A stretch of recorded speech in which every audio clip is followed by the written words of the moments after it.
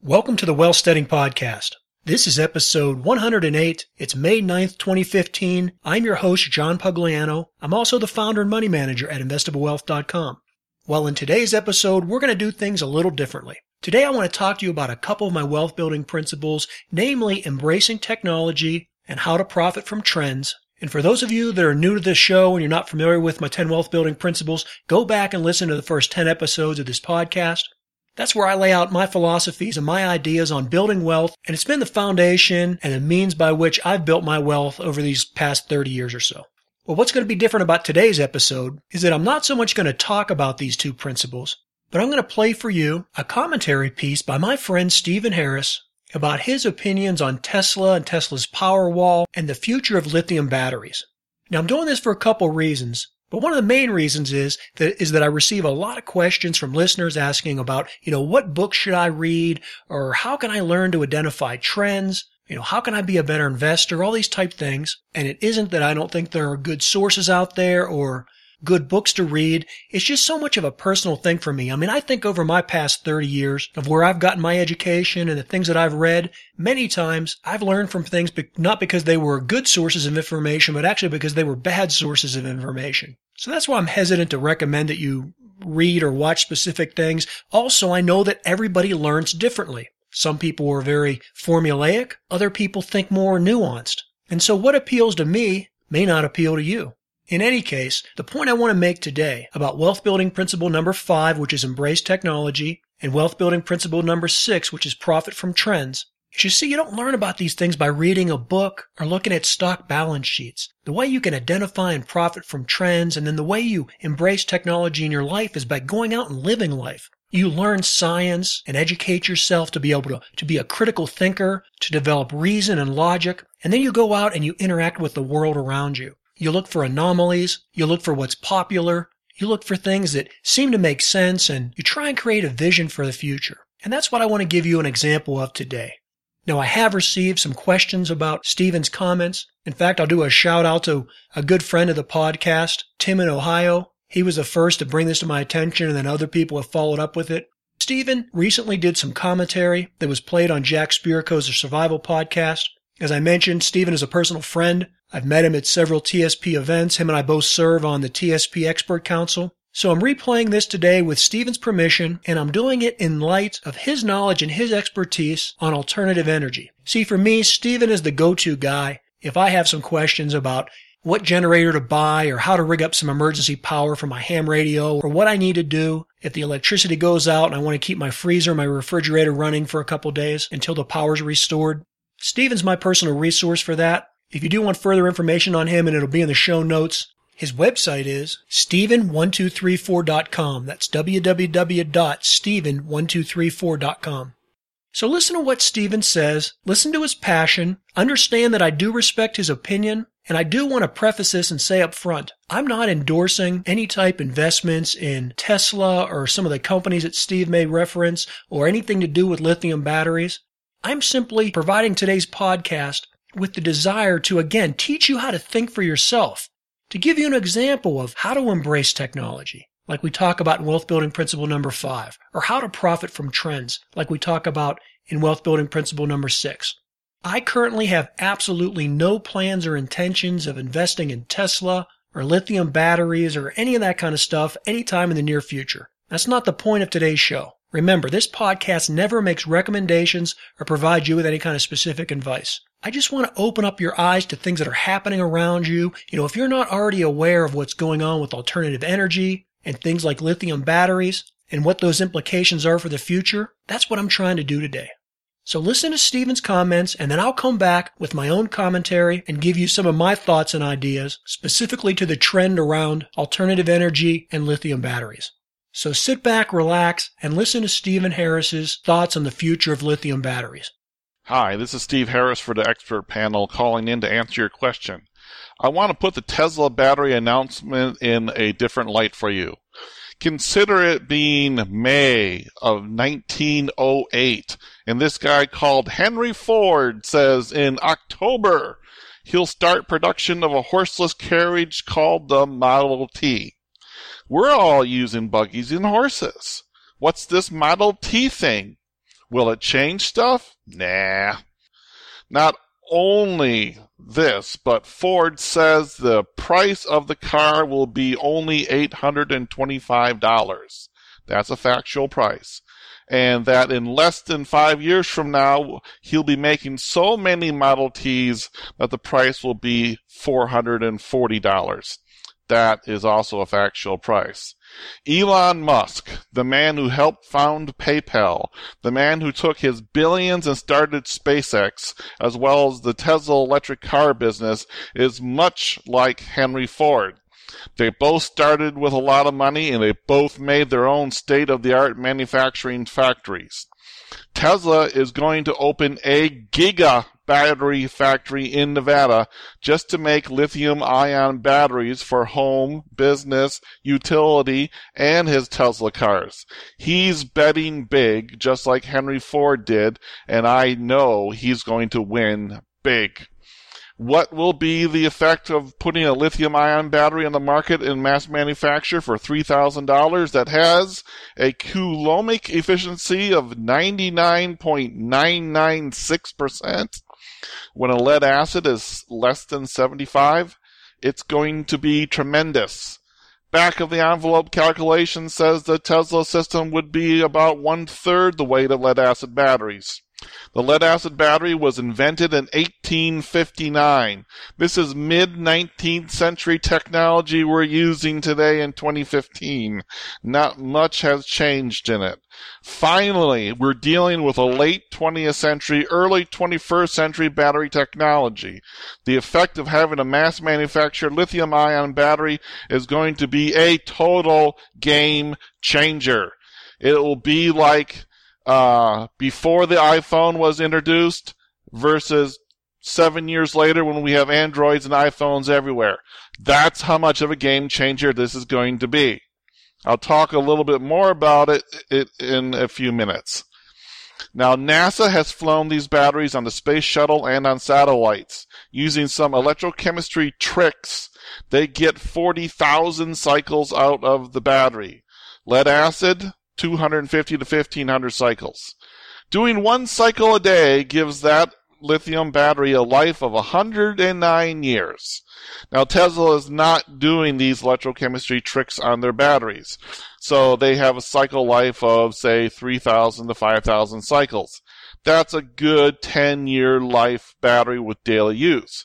But there's nothing to stop them with a few change to a few lines of code in their battery charger that they can do the same electrochemistry tricks to NASA for spaceflight. You may be able to buy from them literally a battery that will last 20, 40, 50 or more years. Now, what do I mean when I say coulomic efficiency earlier?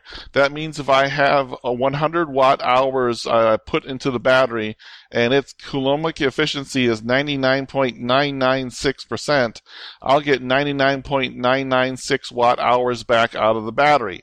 Lead acid batteries are well below 75%.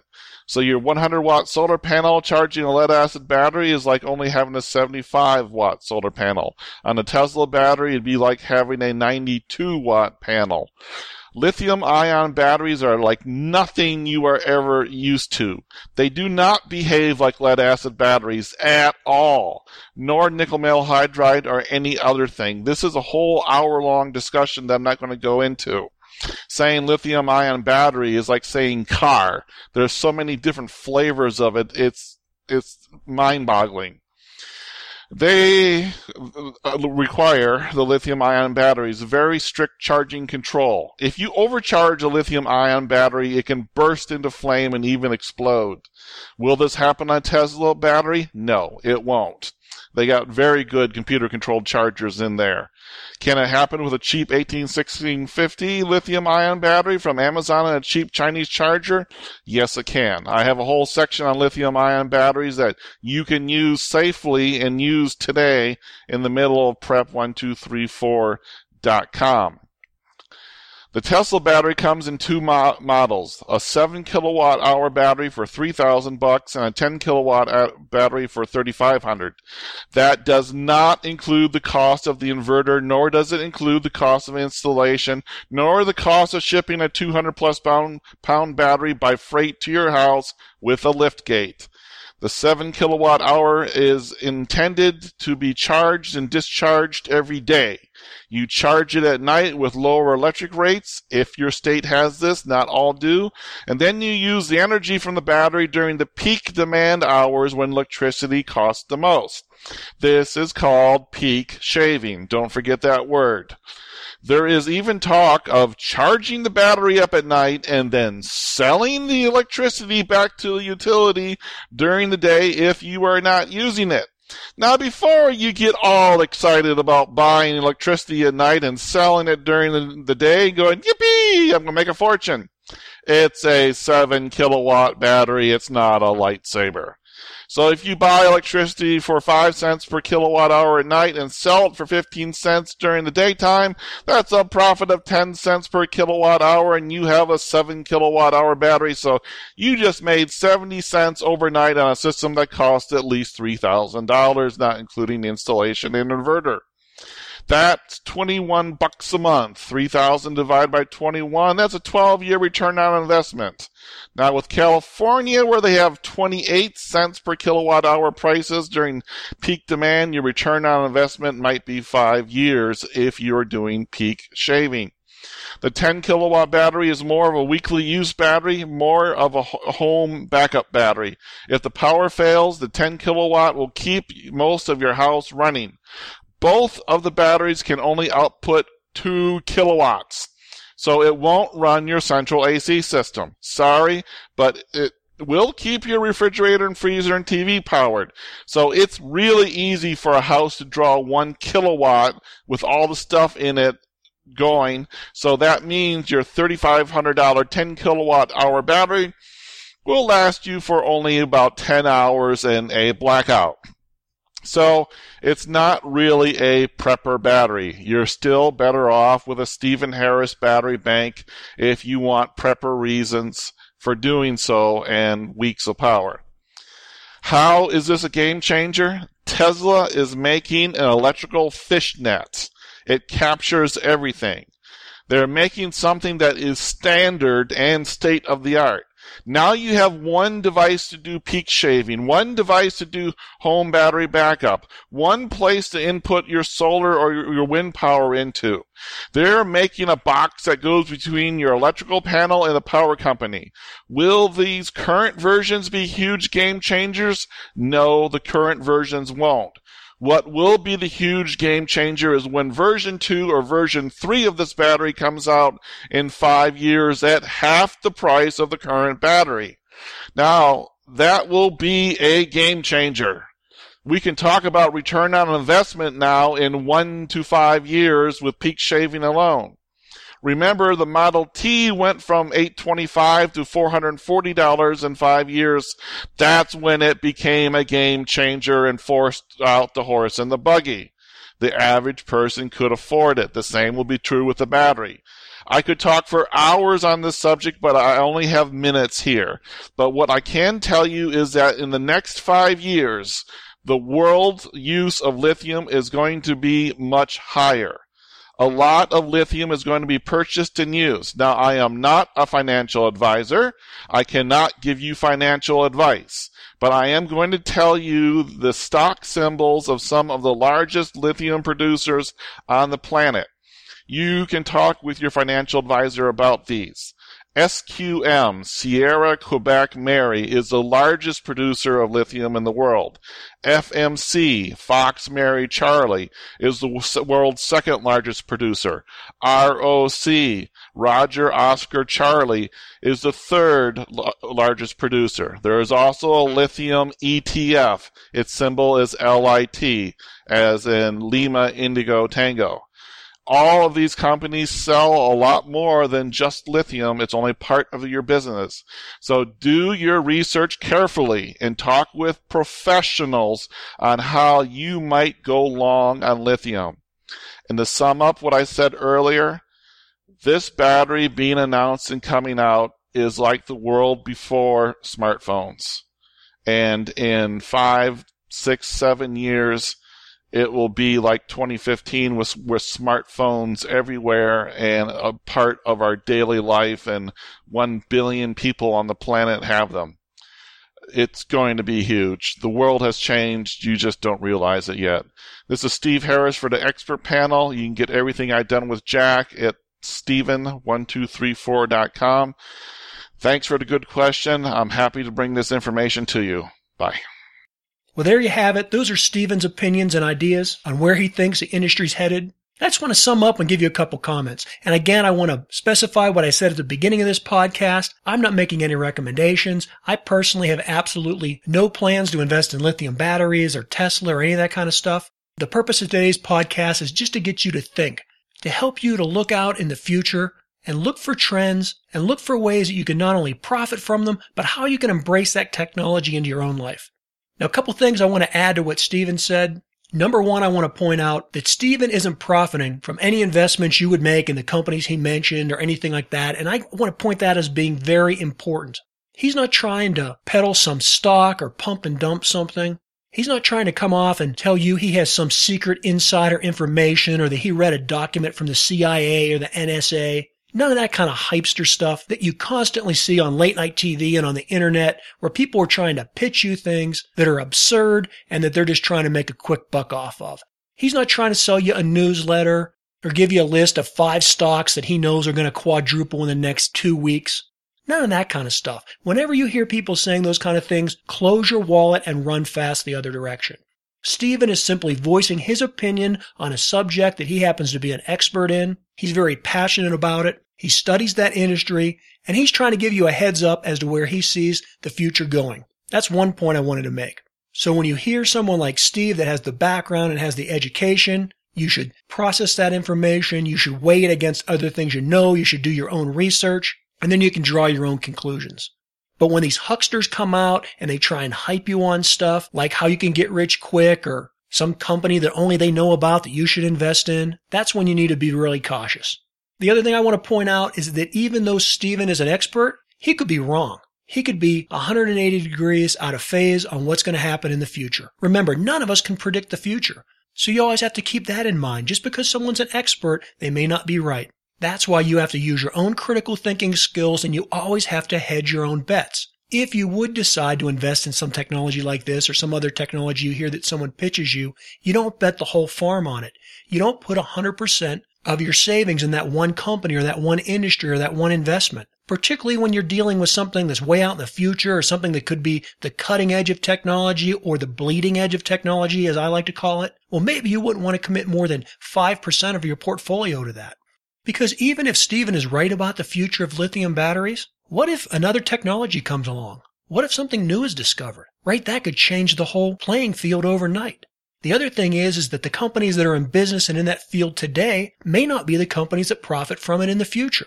I mean, think of computers and where they've gone in computing and integrated circuits and the internet. Look at some of the big names from the 1950s and 1960s. Well, they're gone. And even the ones that are still around, the IBMs of the world, well, they've missed the boat on a lot of the big new technologies. Just like today, Google and Apple and other technology companies, they'll miss out on things, and 20 or 30 years from now, there'll be other companies that leapfrog them in technology and take the internet and the cloud and computing and take it to other different levels. So you have to be cautious of that. Just because you know the right trend doesn't mean you know the right companies to invest in. The other thing I want to point out is that Steven said from the beginning, he's not an investment advisor. He's not making recommendations. He's just telling you his own opinion. That's something important. He also told you to seek professional advice. Again, that's a good way to tell that someone isn't a charlatan or a huckster that's trying to hype you on something and just trying to take your money and run. A couple other things I want to point out, particularly with a couple of the companies he mentioned, and this is why I have no plans in the immediate future to invest in these. And Steven did point this out in his talks, but, lithium is just one component of the overall supply chain. If this industry does take off, there's going to be other things besides lithium, although it is a key component. And the people that are currently mining that, companies like SQM or FMC, they potentially could be good companies to invest in for the future because they're already involved in that industry.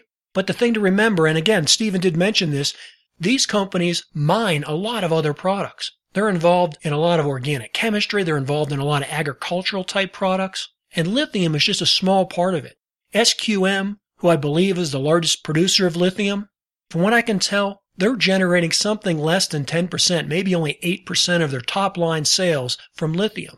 Another concern I would have with a company like SQM is they're a Chilean company. And although I'm not opposed to investing in overseas companies, I do get nervous, particularly with commodity companies that are in South America or some of these other nations where there isn't as much transparency, where there's currency risk, where there's always the issue of instability with the government and nationalizing of land and other resources.